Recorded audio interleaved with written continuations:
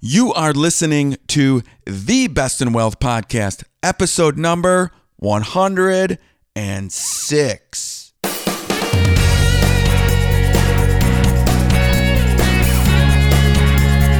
This is the Best in Wealth podcast, a show for successful family stewards who want real answers about wealth and investing so we can feel secure about our family's future.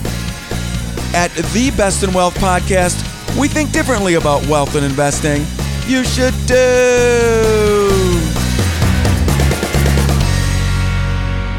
Well, hello, everyone. My name is Scott Wellens, and I am your host of the Best in Wealth podcast. Now, this is a show dedicated to helping real people, that is you, my friend, build real wealth so together we can take family stewardship to the next level. I am a certified financial planner, an educator, and a wealth advisor, and today's episode is the pros and cons of index investing. All right, we got a lot to unpack today. But real quick, before we get to the topic of the day, how many of the listeners out there have dogs? And how many of you listeners that have dogs started out with your dog when your dog was a puppy? I think I mentioned a few weeks ago that my family got a puppy, and that our sleep has been minimal, although that's getting much better. The potty training's getting better. But I'm telling you, this dog is about 12 weeks old. And my 8-year-old daughter taught this dog to sit yesterday. I was completely blown away. I didn't think a dog could do that quickly in life, number one. And number two, I didn't think my daughter would be able to teach the dog or the puppy how to sit, because my daughter's a little cray-cray, and I just didn't think it would happen. And I got home from work and she's showing me, I'm like, this is awesome, Eva. Great job. I'm wondering what kind of trick she's going to teach the dog today. Let's get to the topic of the day. All right, here we go. Topic of the day, the pros and cons of index investing. You know, we've been on a little journey the last few episodes, and we have the last two episodes talked about the conventional ways of investing. And we did that a couple episodes. And then the last episode, bestinwealth.com/105, we looked at the results of conventional investing. And whoa, we found out that they're not very good. They're not the way a family steward should invest. If we have our family's best interest in mind, it appears that conventional investing, in most cases, we end up with not as much money as we deserve, given the risk that we're taking. And now today I want to talk about another approach, which is index investing and the pros and cons within index investing. And then starting next week, we will unpack what I call the family stewardship approach to investing. But first this week, and before we talk about the pros and cons of index investing, first we need to define what is a market index. And I went to Investpedia to figure this out. And not that I didn't know, but I wanted something to go off of. A market index is a weighted average of several stocks or other investment vehicles from a section of the stock market.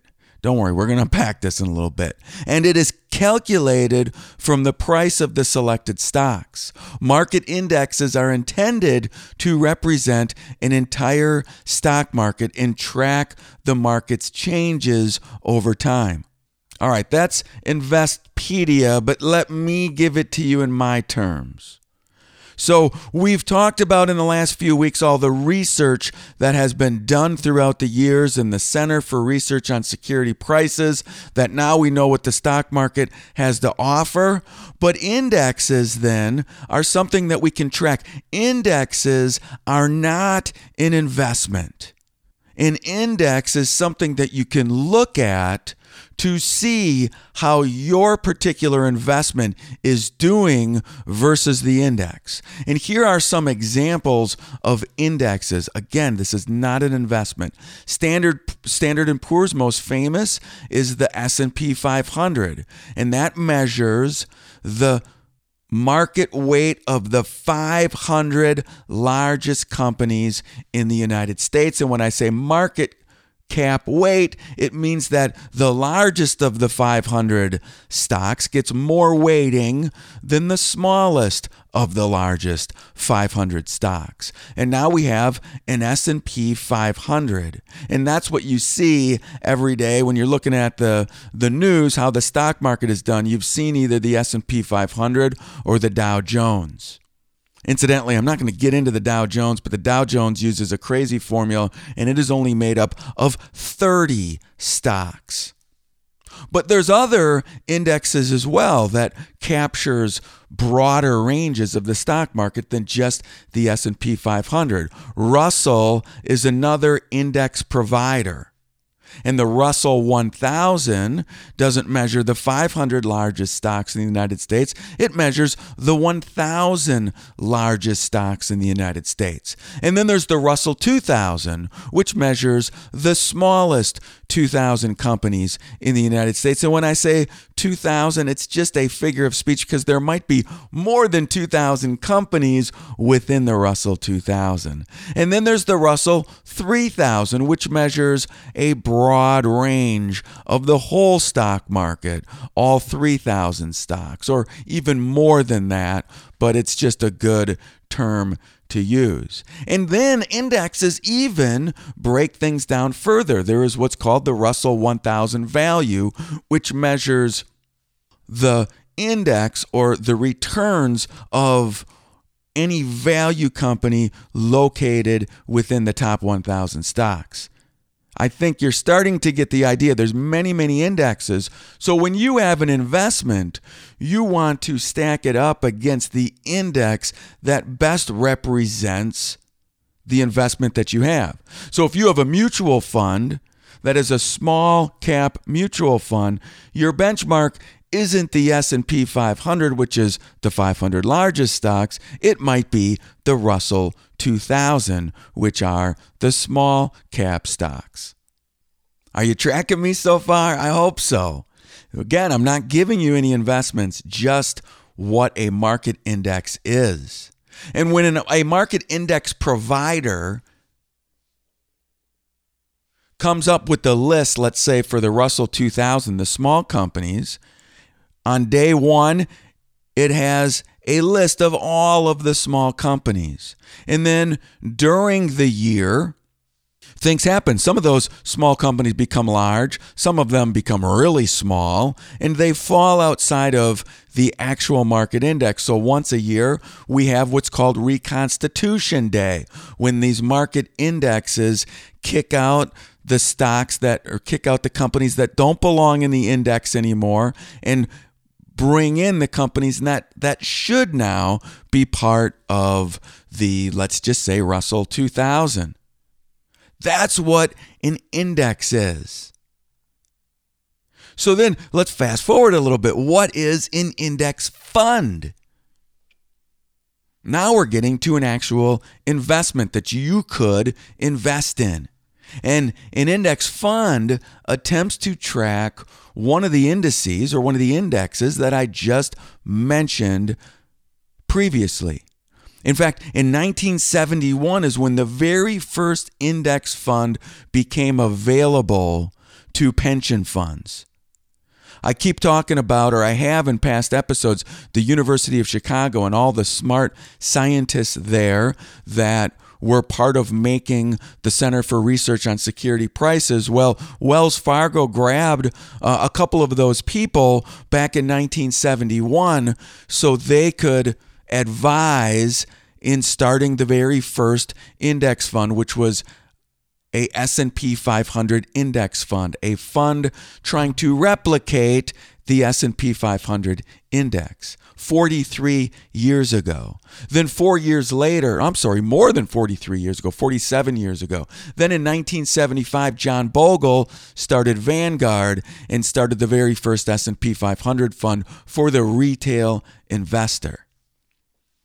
So when you buy an index fund, let's just say you're buying a small cap index fund that is trying to replicate the Russell 2000, you buy it and your return should be what the Russell 2000 is, minus the expenses that you pay, and then what the fund has to pay with all the explicit and implicit costs. And we'll get into that in a little bit, but along with some tracking error as well that could exist in an index fund. Indexing offers a ton of investment benefits over the conventional approach. Let's look at this. Last week we looked at how conventional investing has done throughout time, or at least in the last 15 years, and we saw that 86% underperformed their market indices. Which means if we're going to invest in an index fund, we theoretically could be in the top 14% minus expenses. So if the expenses are too much within the index fund, you might fall below that, depending on the index fund that you buy. And I'm not just talking about the expense ratio. There's a lot of other expenses involved in trying to run an index fund. But again, offers a number of benefits over the conventional approach, has a ton of diversification, usually has lower fees than conventional investing, and they follow a more transparent investment process, which means investors have a clearer idea of what they're getting. So if I have a choice between investing in an index fund or conventional, it appears I want to invest in an index fund. But here's the deal. We need to look at, and I might make some people upset here because there's people that are probably listening to this show that adhere strictly to index investing or strictly to conventional approach investing. But there is a problem. There are cons with indexing that I want to unpack. The commercial index provider, in this case S&P or Russell or others, they determine the stocks or bonds held in the mutual fund. The Russell, for example, publishes a list annually or semi-annually containing all the stocks composing the index, or you could replace the word index with benchmark. The manager attempts to closely track the benchmark, but rigid construction works against the strategy. And what do I mean by that? Most index fund managers, they're judged solely on their ability to track the index provider. If I'm the mutual fund manager of an index fund that's trying to replicate the Russell 2000, I want to track that index. That's how I'm judged. But the main problems with this approach are threefold. Number one, there's loss of control. Number two, there's a trading disadvantage. And number three, there is style drift. And I want to talk about all three of these quickly. The first is style drift, and this is something we never really think about. Well, in investing, we as family stewards need to find out the risk that we need to take in order to reach financial freedom or not run out of money in retirement. So it needs to be tied to our goals, our risk tolerance, and our risk capacity. And each one of these different market segments, like large cap or small cap or value or growth or real estate or international small cap, etc., they all have different risk scores assigned to them. But style drift goes something like this. If I'm a mutual fund manager and I'm trying to track the Russell 2000, on day one, I buy everything that's inside of the index provider, the Russell in this case. Every company that is in that index, I want to go buy. But then what happens throughout the year? 1 month goes by, 6 months go by, 10 months go by, and a bunch of these companies that I originally bought, well, they aren't small cap companies anymore. Some of them got bigger, some of them got smaller. They don't belong anymore. And all of these companies that got bigger, they have a different risk score assessed to them. And ones that got smaller have a different risk score. So if we're looking for the expected return of small cap and 80 or 90%, maybe we're getting that. But what about the 20% or so that have drifted, style drift from its intended purpose, which was small cap? It screws everything up. It screws up our risk level. It screws up our expected small cap return. I mean, if I want the return of the small cap segment, I'm not getting it because of style drift. In an index fund or an index, they don't care. The index fund provider, all they're trying to do is track the index itself, and the index was never meant to be an investment in the first place. That's what style drift is. If I want to invest some of my money in small cap, I always want small cap. I don't want some large cap and some micro cap. I want small cap. Style drift takes us away from our intended goals. That's number one.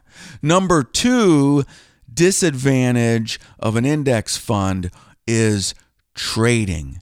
There is a big trading disadvantage in index funds.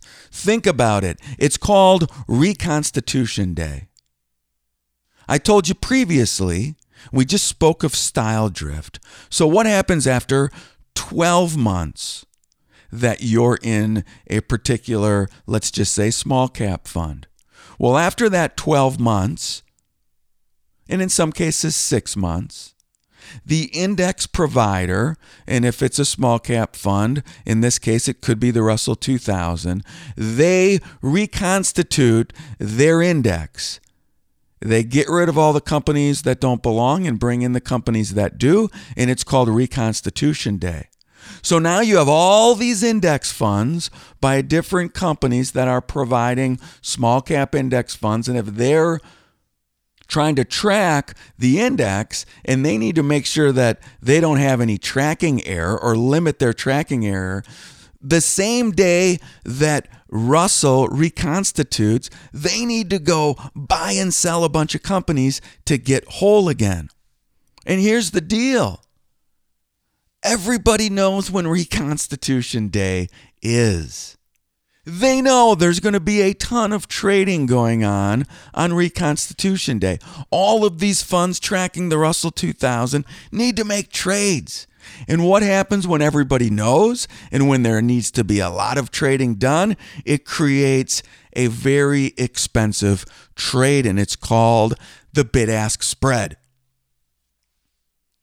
And I don't want to get into too much detail because I don't want to get in the weeds too much. But whenever a trade is made, my friends, there has to be a willing buyer and a willing seller.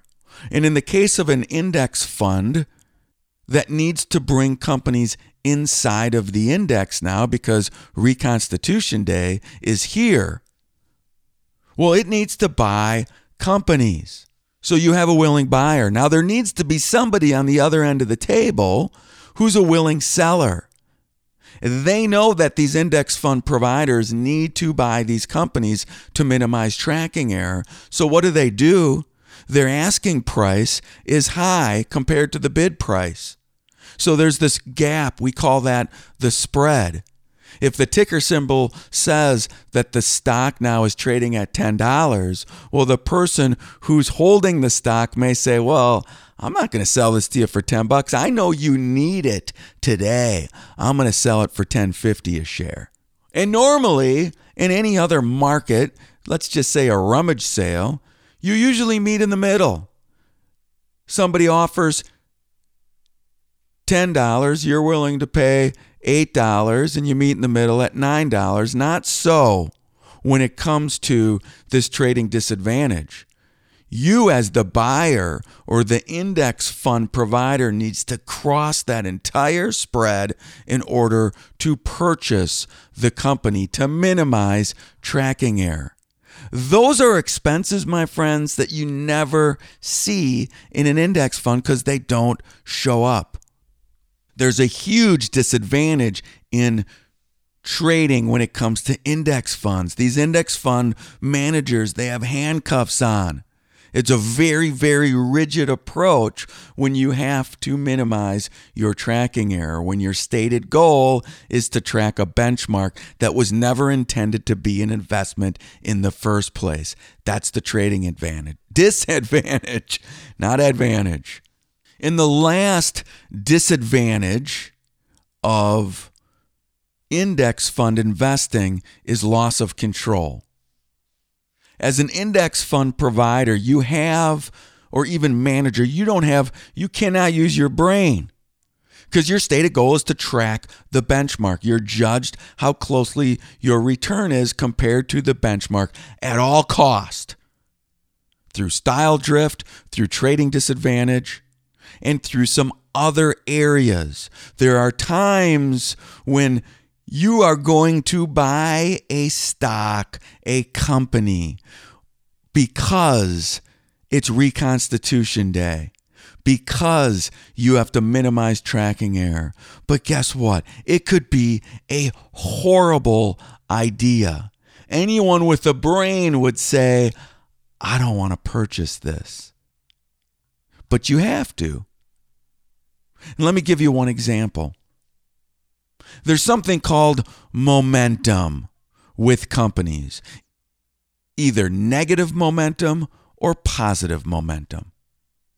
Negative momentum means that companies that are going down quickly tend to persist, and companies with positive momentum their stock price is going up and it tends to persist. Each company gets assigned a momentum score. So here I am with handcuffs on, Reconstitution Day, and I need to buy all the companies that now are inside the Russell 2000. And there might be company X that was a large cap stock, and it's going to zero quickly. But on Reconstitution Day, it just happens to fall within the small cap category. So I'm forced to buy a company that appears to be heading to zero with a high negative momentum score. Anybody in their right mind would not purchase the stock right now. They're selling, but I am a mutual fund trying to track the Russell, so I go buy it. I don't have a brain. Why? Because it's not the goal of the index.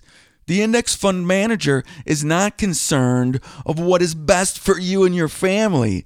The index fund manager needs to track the index.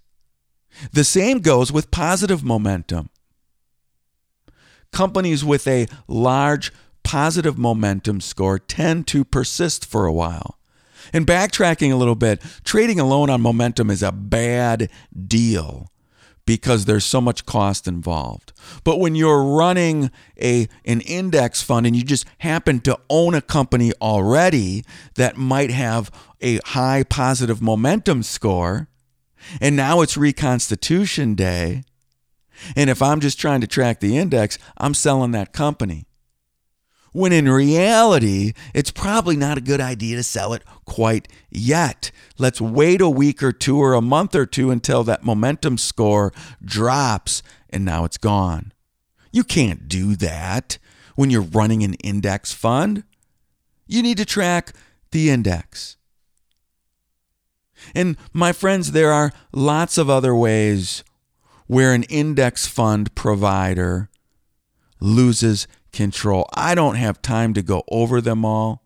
But again, This isn't the goal of the index. The index fund manager is not concerned about what's best for you and your family. The index fund manager needs to track the index, period.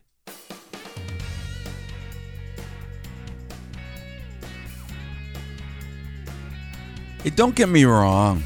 Given the choice between conventional investing, I would choose indexing every day of the week.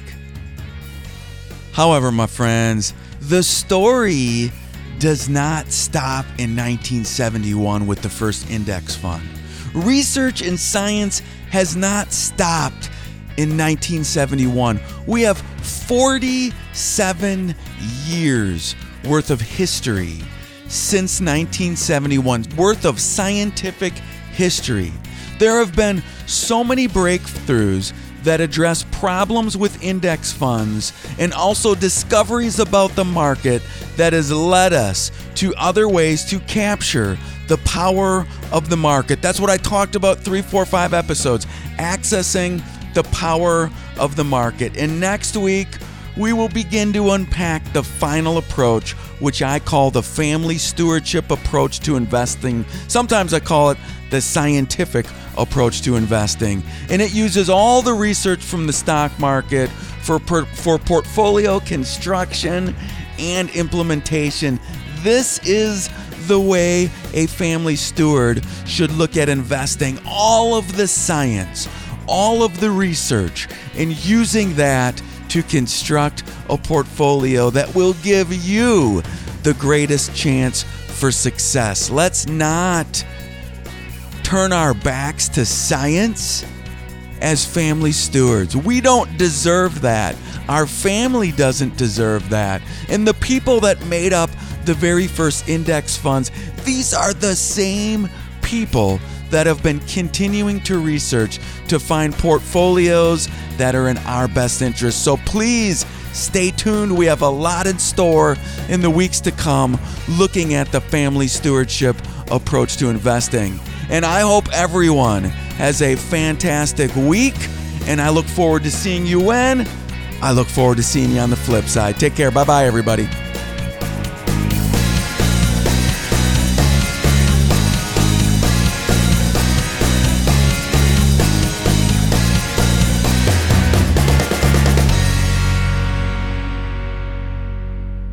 The Best in Wealth podcast is hosted by Scott Wellens. Scott Wellens is the principal at Fortress Planning Group. Fortress Planning Group is a registered investment advisory firm regulated by Securities Act of Wisconsin in accordance and compliance with securities laws and regulations. Fortress Planning Group does not render or offer to render personalized investment or tax advice through the Best in Wealth podcast. The information provided is for informational purposes only and does not constitute financial, tax, investment, or legal advice.